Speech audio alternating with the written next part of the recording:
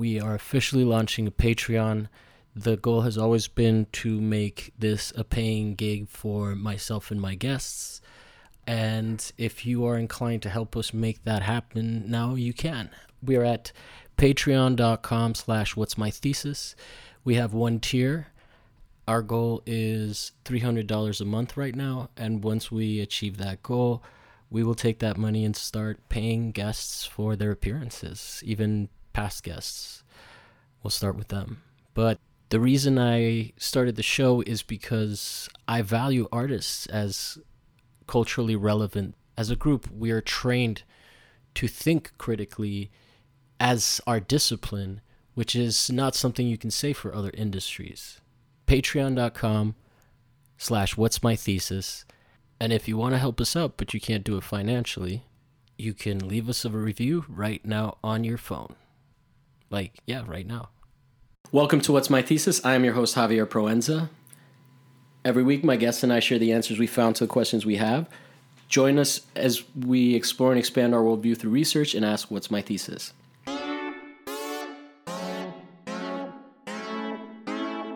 Yeah.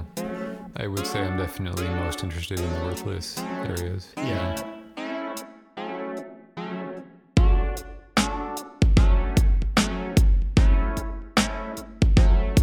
What's my thesis? What's my thesis? What's my thesis?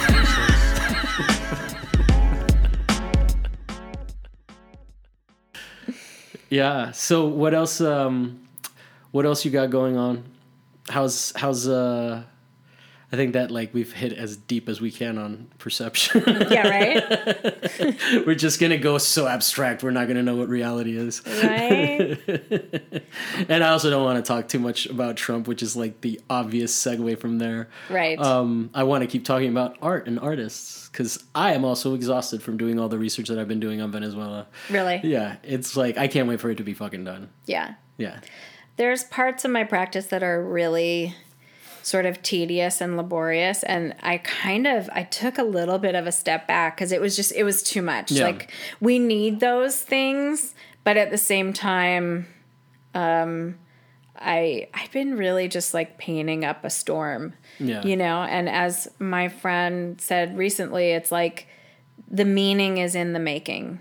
Yeah. And I'm sort of trying to rely on. I think I used to prescribe so much meaning to the work. I knew what it was about. I knew everything it was about. Now I'm trying to not know what it's about. Yeah. And learn what it's about because it's there. I mean, I have a structure for this work that I've been doing the last couple of years, and so the umbrella structure is there, and it's a lot about overstimulation and these ideas of perception and.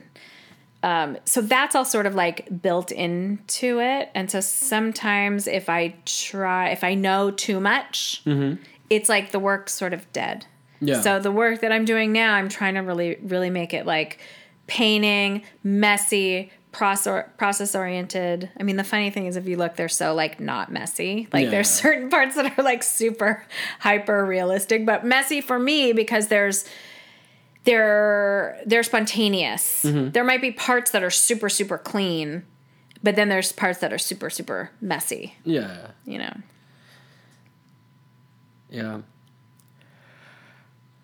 I'm trying to think about where my practice is at because it's really been so absorbed with this. Mm-hmm. But I guess I'm sort of in a bit of an information uptake cycle. Mm-hmm. I am showing up and drawing. I have sketchbooks and stuff, but in terms of I have one project that I want to get into, but I'm just it's been hard to get started just because I'm in transition. I just quit a job that was very low hours and I literally have to go work after this because I'm so tight on money. But I mean, I'm not asking for sympathy. It's literally I just haven't been putting in enough work hours to and I can sort of choose them for myself because I'm doing deliveries. So Yeah, I think for me, this has kind of become a bit of that, like, showing up practice, right? Mm-hmm. Where Absolutely. It's like, but it can also be dangerous because this is content, right? This is not my actual, Right. This is a practice, but this is not my art practice. Right. And so, yeah, I am having a little bit of a challenge of, like, kind of, I've been able to make stuff and be kind of engaged in practice, but I'm not working.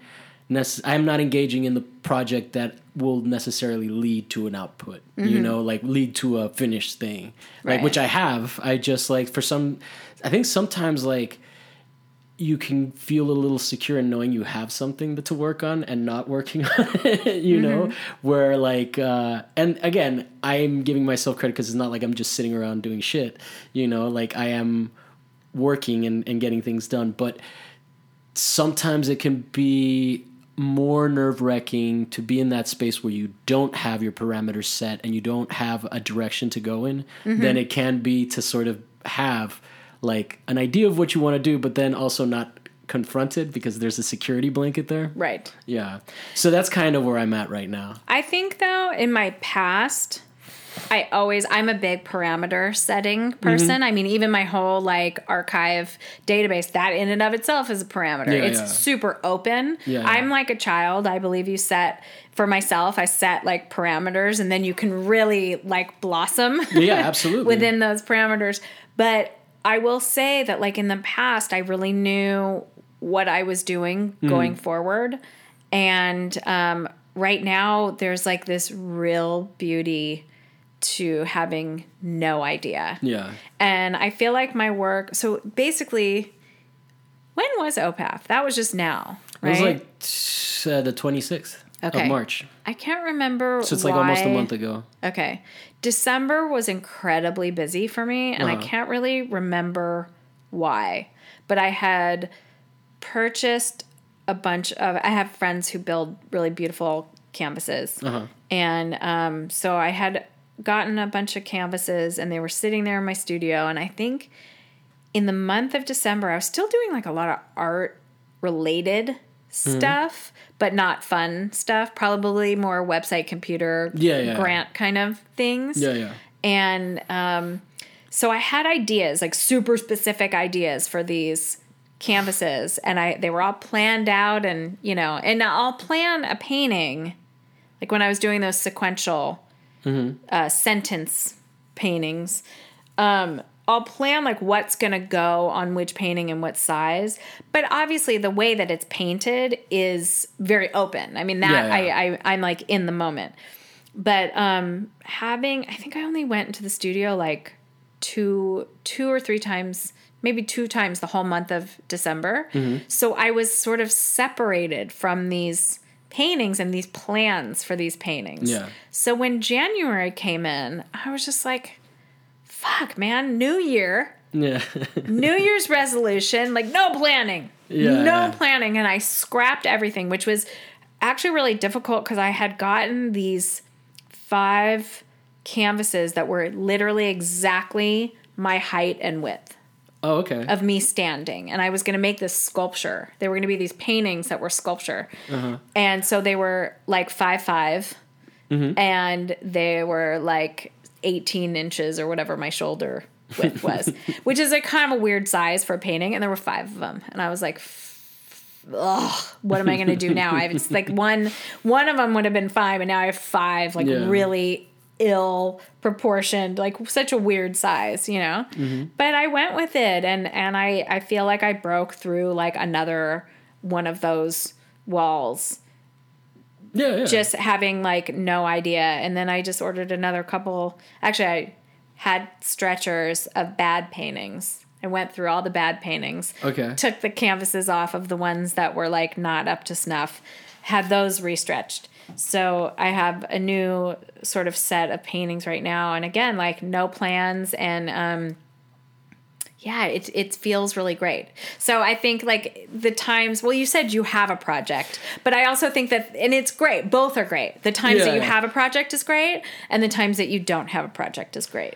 Yeah. I think the times that you don't have a project, if your practice is well established can be great. I think if you are, I think that sometimes, I don't know, just the openness of options. I know. It can be debilitating. It can just be like, oh shit. So yeah, I mean, it's also really just like, I just haven't gone out and filmed, which is like what I need to do for the project. Right. Mm-hmm. But yeah, I mean, I totally get that feeling of like freedom from the past. It sounds like where it's just like, you're no longer getting out of your way, which I've also had that experience where we're like, exactly. You're like, I think that happens a lot right after grad school, or like right after you are in an art program where you're just like, or at least for me, when I finished my BFA, I was like, I have never gone to grad school. I had to sort of shed some of the rules that I kind of had established because it was expected of me to have like sort of rules and like have a modality of working. But then being able to like release that was really helpful. Yeah. That's when I was just excited again about making stuff. Yeah. You know, and, you know, it's also always good to sort of maybe redefine how you see yourself as an artist instead of getting stale with just like, oh, this is what I do. Yeah. You know, like I definitely felt like there was a period where I was getting annoyed at how easy it was to describe my projects in just like a quick like description where that's people... like all I dream about. How do I have like a 2-sentence? It just felt too punchliney. I was like, yeah. But it's great. I mean, that's one of the, you know, we were talking about how we do new experiences and we learn from everything. And, you know, I haven't shown a lot, you know, like I just was sort of one of those like artists who just like made work all the time and just was like, if I just make really, really great work all the time, I'll get shown. But it's like, well,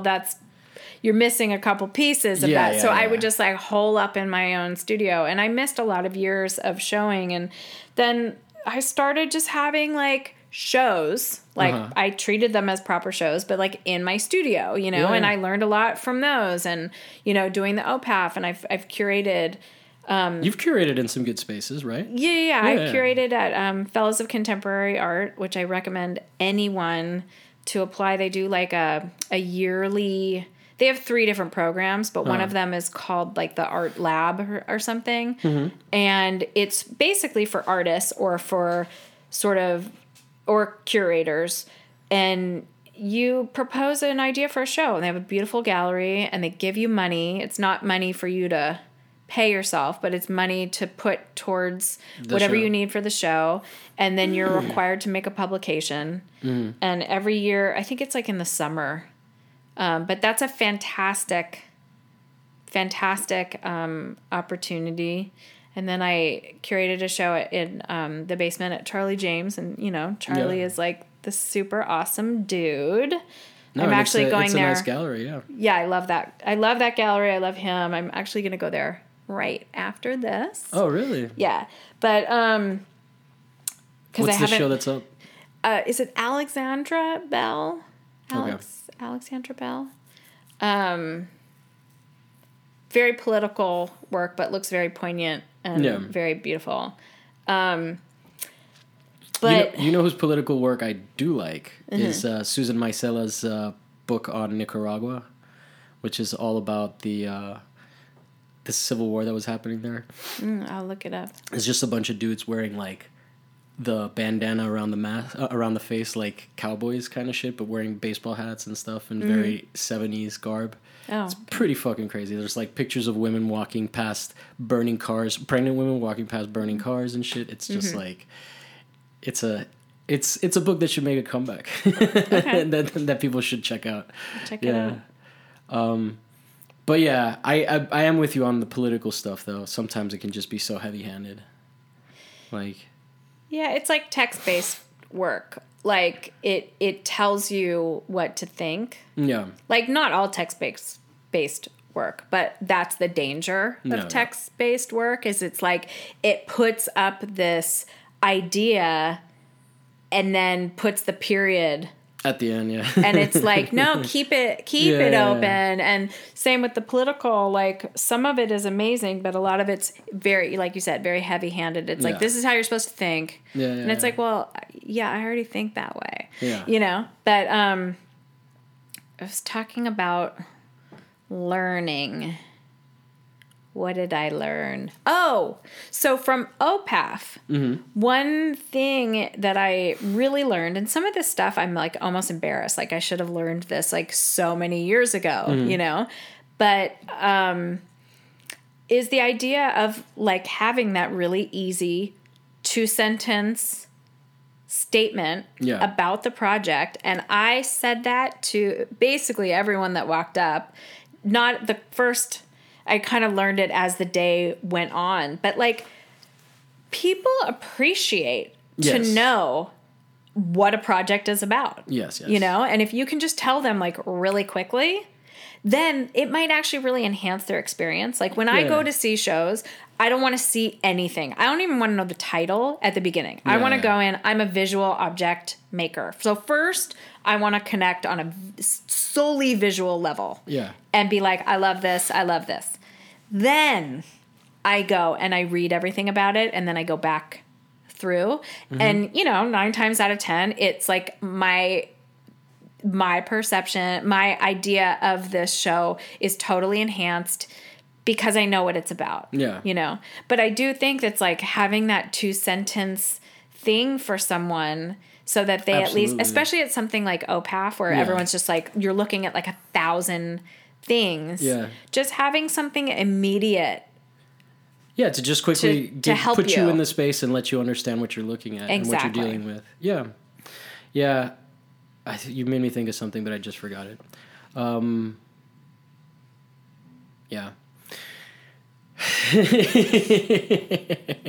Great hosting, Javier. I don't know.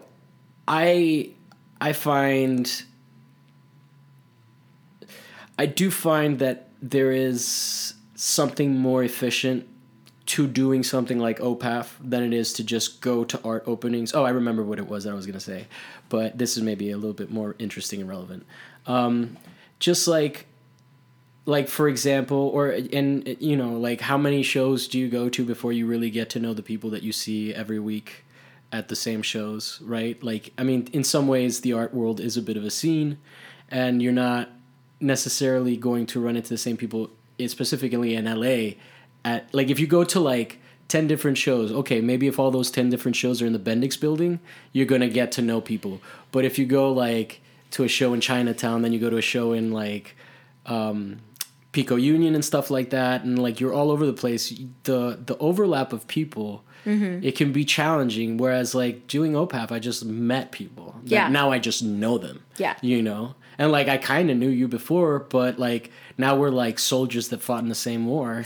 And we were both exhausted and we were like saying hi to each other like, oh, hey, yeah, we're barely alive.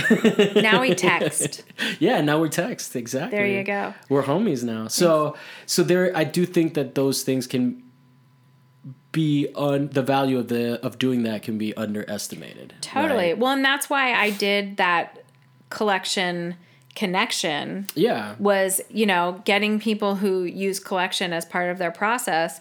But I was contextualizing it by like, this is why I'm doing this at OPAF is now I'm connecting and I literally like strung, you know, string connecting each person's work. And that was like in a theoretical way, but it's all about connection. And I think like the beauty of the art world, regardless of if we do well or not in the art world, we're still all participants. And we still all connect to each other. And there is a major community here. And it might be like many communities. I think it's one big community that overlaps in lots of in different ways. But and I think that it's really important to be part of the community. And like, I think your art suffers if you are not part of some sort of art community, to have these conversations with other people, to have people look at your work, to go look at, I mean, I used to be that artist when I was very young who didn't really go see a lot of work. Yeah. Like, I didn't have time for it. I had work to do. Mm-hmm. But, like, if you don't go see work, you're not going to be that great of an artist. And you're not going to be aware of what's being discussed. And, like, exactly. You know, and, like, you don't know the conversations. You may think that your ideas are, like, revolutionary. Really and they're, like, 5 years old. Right. Yeah. Which is something you have to contend with, right? Or even not that they're 5 years old, but when you see someone who takes a deep dive. Yeah. And you're like, that's what a deep dive looks like. Yeah. Okay, how can I take a deep dive? It's like imagining someone being a good movie director that's never seen movies. Maybe that could happen, but it would be ridiculous. But there is specifically with movies, but with any medium, there's things that work that and don't. They're biased towards certain things, right? Like painting. You can do certain things with painting that you can't do with sculpture and vice versa, right?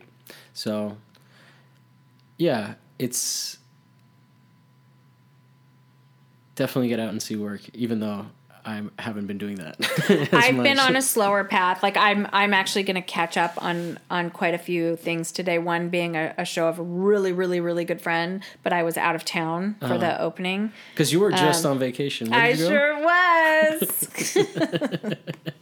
I'm still peeling. Where'd you go? I went to Costa Rica, Ooh. which I love. What part? We were in Nosara, which is in the northern part, and I was with... Oh, you told me it's the desert, right? That you were in not the desert, but yeah, it's super dry. Yeah. It's not my most favorite, but it's where... So I was with my brother, his wife, their 2 kids, and my mom. My brother he's lived in this town like about 10 years ago, and he goes all the time, and... I mean, any part of Costa Rica is amazing. Yeah. This part in particular is a bit dry for my taste. Even in the dry season, if you're down more in the middle of the country or in the southern part of the country, it's just green everywhere. And to me, I'm like a dog looking out the window. Like, I can take a 3-hour drive. I went to Costa Rica. I went to Pavones in September for like 4 days. Okay. Like... It was like a really in and out by myself. Nice. And there's about a 2-hour drive from the little tiny airport that you go into. Prop plane? Yeah. Okay. And it was really those thick clouds. It was really scary. Yeah, I bet. It was really scary. I've been on those planes before, but this one was a bumpy ride. But I rented a car and I drove down to Pavones, and it was like a 2-hour drive. And I swear to God, I told you I'm not a great meditator. My brain is too thinking. That's why I sort of need the action of Ashtanga to like ground me.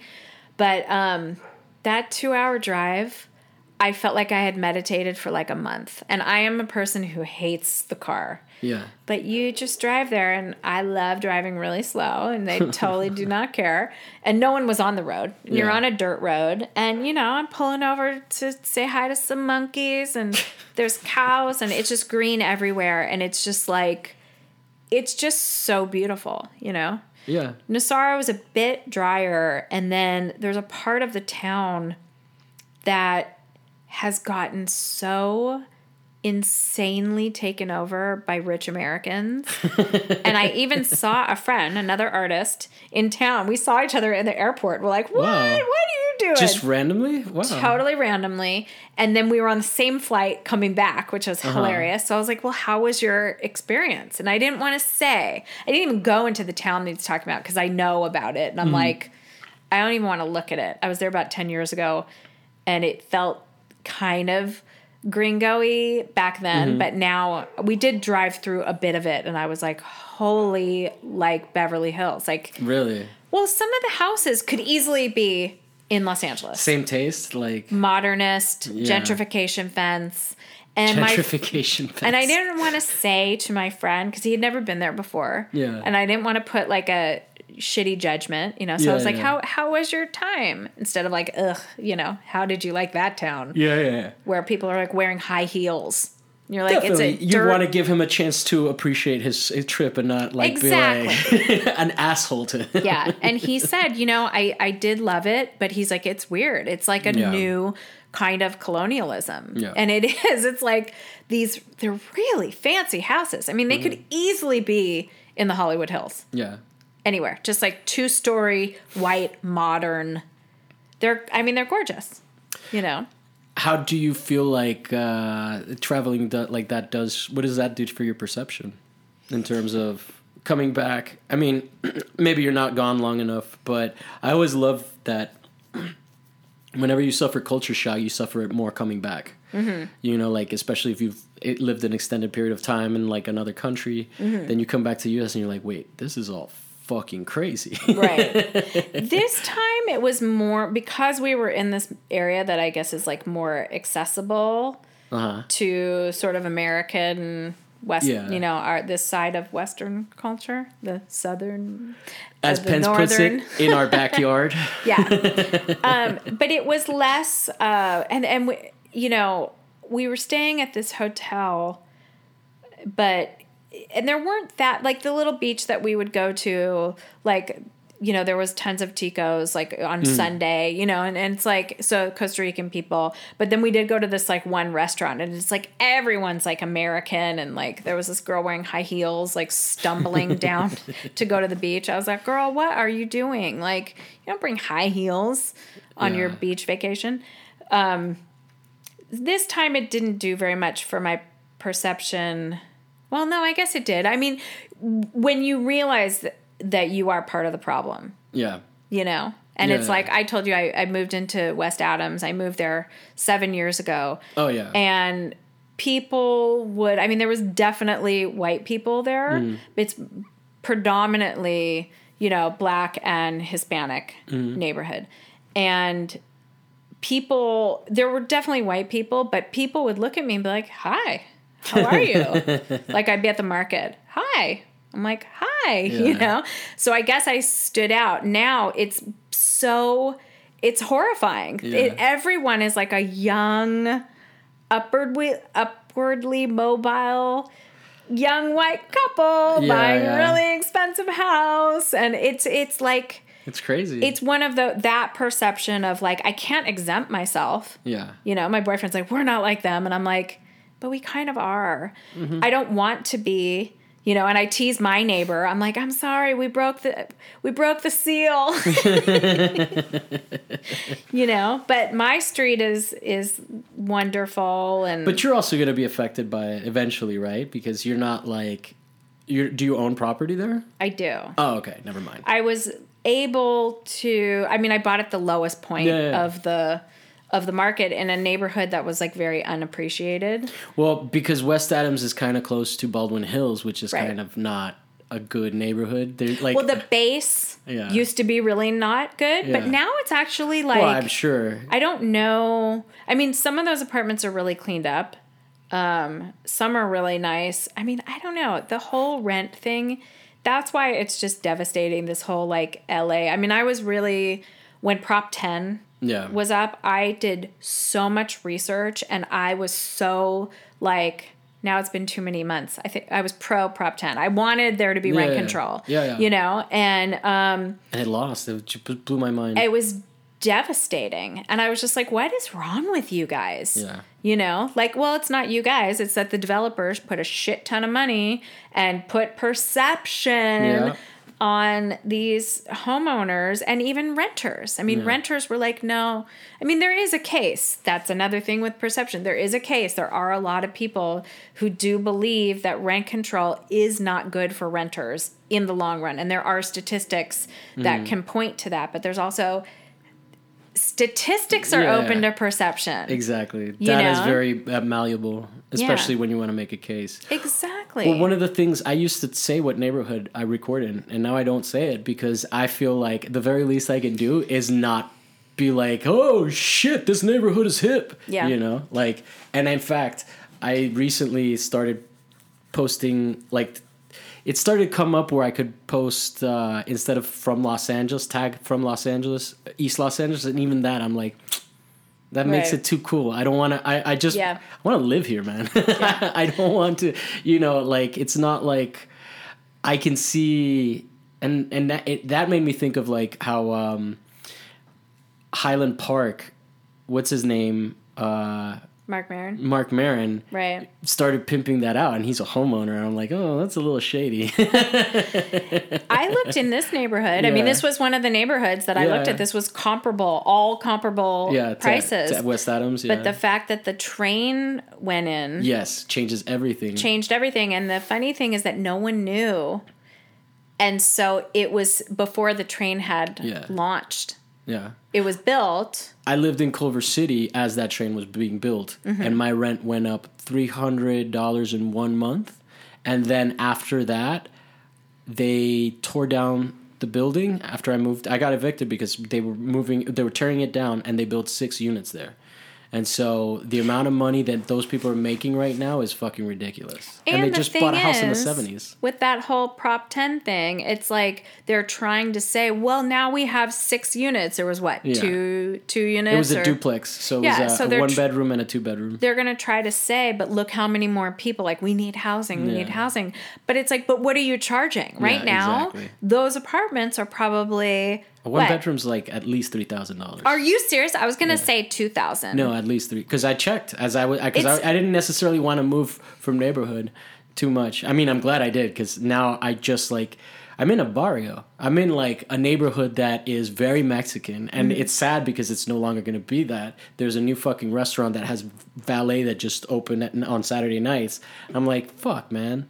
They have a sign outside that says, "We're open and awesome," and I'm like, "Fuck, dude!" Yeah, Like it's take just the awesome. It's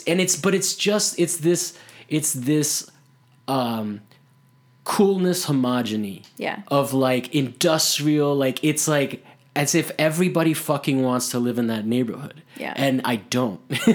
You know? No, totally. That's Yeah. how I felt when I moved to my neighborhood. I was like, great, this is like a totally nondescript, like Yeah. regular. There wasn't any sort of, there were stores and there was places, but it Yeah. wasn't like this Instagram place, you know, and a cafe opened Yeah. around the corner from my house.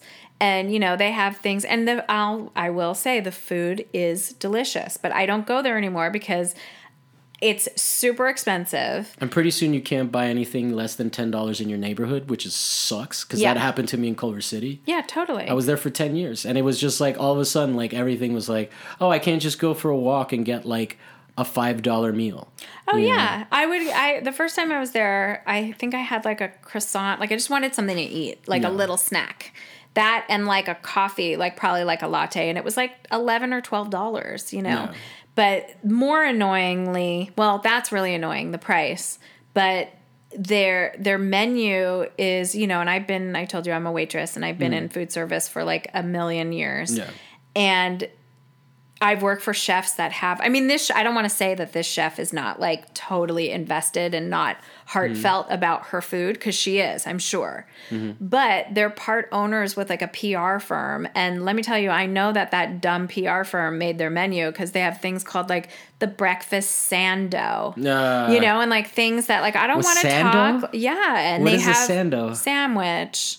They just have words for like that. And That hurts. That's like Totally. That's like a fascination that like young upwardly mobile like white people So- who have dogs fucking like they just call everything a that's what I'm doggo or shit saying. like that. And I am that person. Like Yeah. that's another thing. Like I don't want to be. I say totes, and I have for the past 20 years, and I say awesome and rad, and I say bitchin'. Yeah, Not oh. often, but you know. Is that not feminist anymore? Oh, you know, I never thought about that. Because that is a good one. It's just very, you know, I grew up in the 80s in Los Yeah. Angeles and, you know, watched Valley Girl, the movie, like 100 times, even though I wasn't from the Valley. I also But- love that I've made you this is the first time I've done it on recording, but I keep asking you, hey, is this feminist? Yeah, totally. Like totally. you're the fucking We love to authority. You're like- say these things. If someone treated me as their like Cuban version of that, I'd fucking hate them. So I apologize. Oh, that's fine. That's fine. But, you know, I can't say that I'm like above. I do yoga. I have cats, although Yeah. our cats are stray from the neighborhood. Yeah. But, you know, this place, like just for example, the reason why it's a fully fancy cafe. But just yesterday I was outside looking for my cat, keeping tabs on the cat because I was in the studio.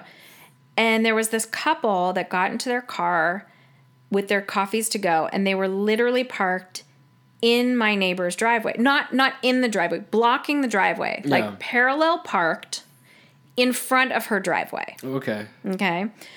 And they were like, blah, blah, blah, looking at my plants and stuff because I'm a big gardener. And I was like, you're really lucky she didn't have to leave. And he's like, what? And I was like, yeah, you blocked my neighbor's driveway. You're really lucky that she didn't have to go anywhere. Yeah. She wasn't there. Yeah. And he was like, oh my God, you're right. I would have gotten towed. And I was just like, that's why white people, we are hated because we're total assholes. Like he totally Oblivious. made it about him. Yeah. I'm like, and he did apologize. Oh my God, I'm so sorry. I'm so sorry. I'm like, don't be sorry to me. Yeah. You know, I'm glad that she wasn't home. Yeah. But his first go-to was, Yeah. I would have gotten towed. Not like, oh my God. And who parallel parks in front of a driveway? There was a car in the driveway. Yeah. You're that dumb that I wonder you if he's don't. that clueless that he just didn't see that what the situation was. I'm sure he was, but there was a car. If the No, driveway I'm not saying was he's empty, right, but just like, yeah. No, the whole situation regardless is like fucking ridiculous. and that's what this sort of like Instagrammable, gentrify, annoying. It's not just that it has these huge implications for the neighborhood and changes it and makes. I mean, I was a single woman waitress, and I was able to purchase this tiny house. Yeah. And that is not a reality, and I would never be able to do it. No. Never. No, Not no. there. I think you can still do it in different neighborhoods, but right now we got to wait for the market to crash. Yeah. You know? But And that's going to be good for everybody. right. So, but that sort of, I mean, I can't tell you how many times that's happened. Like people do just park in, Yeah. they just block. It's just like this oblivious, like, I don't even do that as a delivery driver. Like, I mean, sometimes I'll just put my don't, flash, like I'll pull into a driveway and maybe block someone in, but I'm coming right back. Yeah, you have But your like to hazards just like, on. but even to just block an intersection parallel park or block a driveway parallel parking, it just seems like. It's one of those conditionings. Like I remember one time, I was in a car with my friend Mark, who's been on the show, and there was something wrong with my car, so like I couldn't stop it, and then we ran a stop sign. He was like, "Run it," and then we ran it, and he goes, "Cool." oh God. And I was like, "Yeah." Oh my God, you crazy.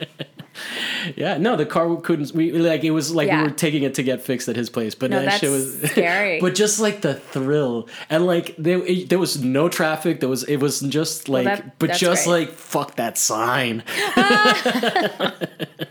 That's so funny. Yeah. I But can't yeah. relate. But you can never run a stop sign. No, No, I mean, yeah, no. Probably, Yeah. but I can't relate to the feeling. to the feeling. Yeah. Oh, okay. Yeah. Here, we didn't just take a break. No, we didn't. So yeah, do you remember what we were talking about? We were talking about the annoying cafe near my house. But Oh, it's yeah. like, that's what I'm saying is like, that's another thing when I can't say that I'm not Yeah. like part of that problem. Just because your intentions don't mean No, yeah. to be part of the problem, it doesn't mean that you're not part of the problem. Well, the fact that we're artists automatically makes Yeah. us problematic to begin with. You're not. Neither of us is safe from that, right? Like, I mean, just because I'm Cuban and not white in the traditional sense, although Cuban is kind of whiter than so, like in terms of privilege. In the U.S., we've been treated more white than other Latin American cultures. Okay. But Yeah, it's the whole, like, it wasn't it a cliche in the 90s that it was like artists move in, they bring up the property value, or they make it the neighborhood cool, and then the gay people move in, and then they bring up the property values. Or, I mean, I don't know if that's problematic still, but that was what was said in the 90s. Yeah. No, and I don't know. I think in some areas, like, I'm not sure, like Silver Lake, I think it was gay first, then artist. Oh, in that order? Okay. Maybe. I could be wrong. But yeah, I mean, I think that, I guess we're stereotyping gay people in that they like to live in nice neighborhoods. Well, a lot of these neighborhoods have like beautiful architecture. Like in my neighborhood, the houses are, they're all from the 20s. Yeah. No, and those they're are cool. And if you move in, here's a tip: find an old building to move into, because those are the ones that are rent controlled. Exactly. If they're from a certain time, date, before a certain date, they're all rent controlled, which is why I'm happy here. Yeah. and I'm not going to move for a while. Yeah, well, that's what I was going to say. I wish someone had told me when I was younger. I mean, I always had pretty great rent, even before, like, my last 2 apartments. One was in Hollywood and one was in Santa Monica. And I think they were both $1,000. Yeah. And that was like, I mean, the last one was in Santa Monica. That was like East Santa Monica, so not even quite Santa Monica. But I was paying $1,000, and that was 7 years ago. Wow. Yeah. And I had one of those, like, I wasn't always able to have an artist's studio. Like, I don't understand. I've only had, like, one proper that I actually paid for that was, like, off-site, I had a bunch of, like, I have a 1-bedroom. A couch is a luxury. So, I had everything in a bedroom, and then the living room was like a full working studio. And I had probably at least 4 apartments where I did that, because to have it, I really don't understand how people can afford studios. Like, awesome for them. Yeah, no, it is a lot of extra rent. Much. I think even if it's like an extra $200 a month, like, that's still a lot of fucking money to come up with. Yeah. Yeah, totally. No. But no one ever told me, like, don't move a lot. Yeah. And it's like, yeah, keep your apartment. Yeah. Like, do not move, because the more you move, you're just keeping up with the price of inflation. And that was like back then when it was still pretty inexpensive. When I moved in 11 years ago, a 2-bedroom duplex was $1,600. 11 years ago. I'm trying to think. So that now a 1-bedroom, if you remember, is $3,000. Yeah, my brother lived on Higuera. Yeah. Like, I don't know, I guess in the early 2000s. They had a front yard. They had a backyard. It was a 2-bedroom. Like, it was awesome. And totally affordable. I can't even imagine what it would be right now. It's crazy. It's and it is all these like little projects that they start bringing in, right? Because then they start building curbs, and then the curbs start to have like parking spaces within them, and everybody's upset about them, but they just start making everything look a little bit more finished, right? Mm-hmm. A little bit more intentioned. Like it's not just like grass and then road. It's like, oh, you mean like the easement? Yeah, the easement, exactly, and stuff like that. They start adding that, but eventually it's like the progress stops, and it's no longer like there's no longer any money to keep putting into these things. And then like, I mean, if you look at Cheviot Hills, it's not as shiny, but you can tell that it used to be as shiny as like Culver City is now. It kind of like their parks have a lot of holes in the ground and stuff like that. So it's interesting sort of how these like, that's kind of how these markets also crash, right? Like I can't imagine, for example, like all the speculation that's going on with like the football teams in the stadiums in Inglewood. And like when I was looking for an apartment, Inglewood was like about to be super expensive, but the places are not that nice. Like this apartment is nicer than anything I found in Inglewood. And so it's like, yeah, but how long is that football team going to stay there? Because this is Los Angeles. We got 2 football teams. Someone will stay there, but yeah, Inglewood right now I was looking just because I like to, like, I don't know, out of curiosity, and like rent in Inglewood is like $2,000 or more for a 1-bedroom. And it's just like, I just don't understand how this is happening and how people can afford it. And I make decent money and I couldn't afford that. Yeah. You're joining us for real estate talk with Javier Proenza. Just don't move. Get a good apartment and stay there. So it is not, I mean, I hate to just kind of like be stuck within my own research, but that is like what you were saying about Costa Rica and colonialism. Like colonialism never died. Like in terms of like, a lot of Latin American countries are still colonialist economies. A lot of the countries that are backing the U.S. against Venezuela, right? And then it happens on a neighborhood level too. You know, it used to be that the inner city was the bad place, but like, you know, you look at the narrative of how we are going to like go and give aid to people, right? And like without getting into like how the fallacy of that statement, because we are actually taking more money from them than we are giving them in aid, and we're withholding medicine, and then we're saying we, you know. There's this like idea about wokeness and like and I don't have a problem when it comes from communities of color, but when it comes from like white people who are mad at Trump, you know, specifically, there's a subset of people there that just has no awareness of what it actually means to appropriate someone's culture and to appropriate someone's resources. Right. And to tell somebody, you know, like basically you have another, like all these countries are just to serve us.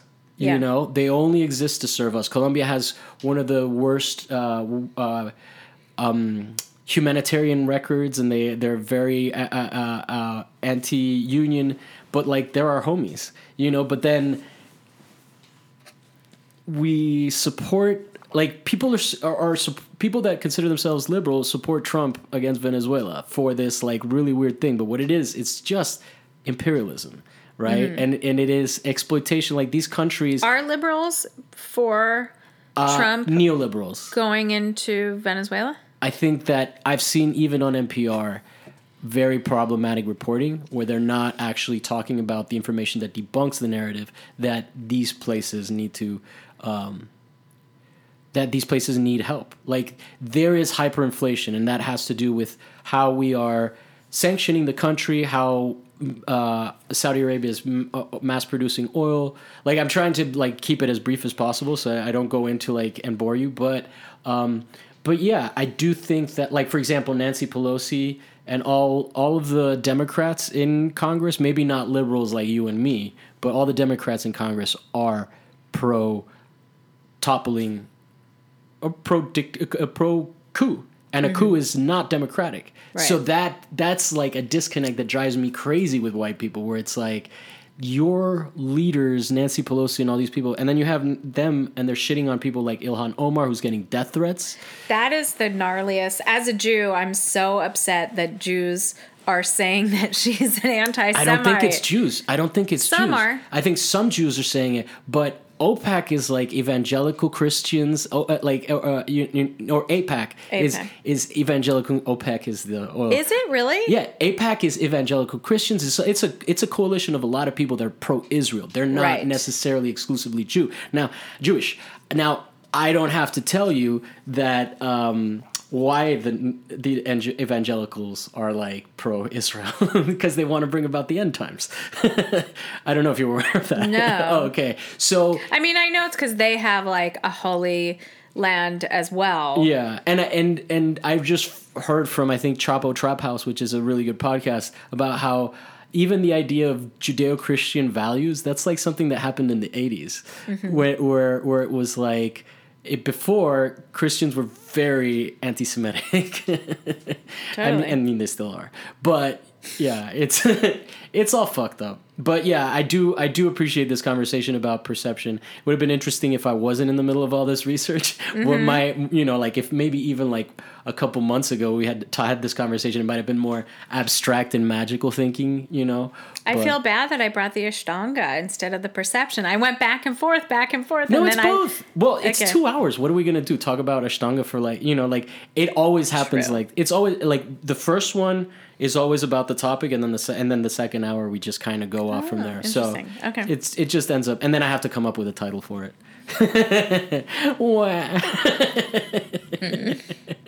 But yeah, thank you so much for coming. Do you have anything else you'd like to add, or? I just want to add, thank you so much. Because this is like really, I'm going to get all like gushy and emotional, but it's like, I really do believe in like the art community. Me too. And I'm going to get gushy too. Go ahead. And I really believe that like, it really is all about us supporting each other and you and I told you at the very beginning of this, like I was kind of nervous because even though I'm like a blah, blah, blah, blabbermouth to the max, I'm also like very shy in a weird way. And I get nervous, and this was really fun. And thank you. And that expands my experience of, like, not that this is public speaking, but this will be available to the public. And like, I do believe in like, doing the things that make you really uncomfortable. Yeah, exposure to these things, definitely. Yeah. And I think for me also, just doing the show is like, I knew I had good ideas. I wasn't as good at speaking them out, Like now I've gotten to the point where I can like not say right.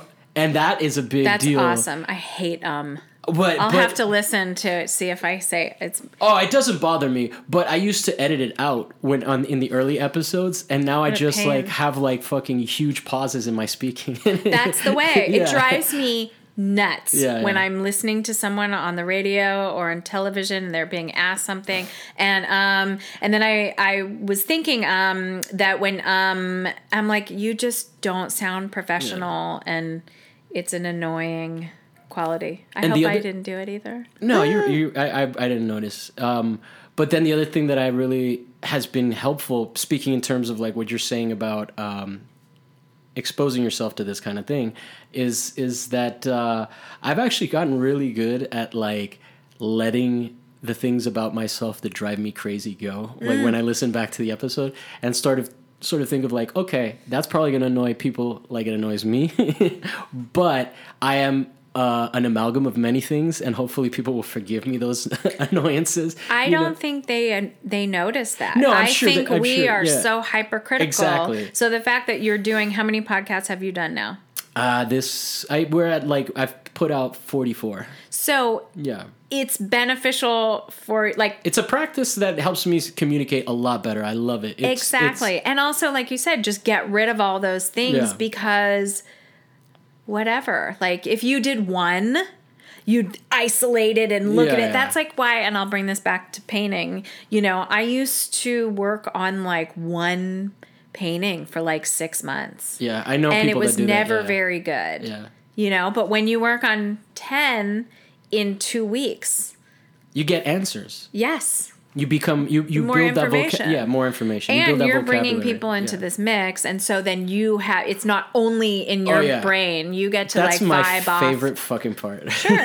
Because my own bullshit can get tedious. Totally. As anyone else, as anyone can feel about themselves. But we all get tired of the sound of our own voice. Fuck yeah. There are times where I'm like, I have to edit 3 hours. Fuck. I have to listen to myself for 3 hours. Like, woohoo! I have to like ease myself into it. But yeah, cool, man. I really appreciate you coming. I appreciate you too. And I look forward to being colleagues for a very long future. Forever. Forever and ever. And I feel like I knew you before, but now you're like my friend. No, that's definitely the the magic trick I'm pulling on people. I'm Yeah. making them become my friend because I know the power that the intimacy of a conversation in podcast form has. Like it's all been a plan.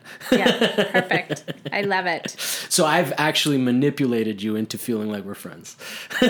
My perception is we are friends. I am your friend. I am just making myself a devious motherfucker No, because I love it. like I said, I need to get rid of some rituals in my own head. Anyway, thank you so much. Thank you. Sydney Thank you. Karosky. If anyone is still listening, They're still listening, I hope. All right. Anything you'd like to plug? no, not at this moment. Can I plug your Instagram? Sure. It's Sydney Karosky. Yeah, with a C. With a C, and it's an E, right? Yeah, Sydney, like Australia. Okay. CROS. I think if you get to CROS, Okay. Curry. yeah, it'll pop up. It's like a little yellow background. I think I'm like against a mountain. I love this. Artists describing their profile pictures is going to be a new segment on the show when they plug it. What is your profile picture? All right. Thank you. Thank you. What's My Thesis is produced by Javier Proenza, who is talking in the third person. Reach out at whatsmythesis@gmail.com and follow us on all social media at What's My Thesis. Don't forget to review and subscribe. And if you donate to our Patreon, this is where I'll give you a shout out and make up what kind of art you make based entirely on your name and nothing else.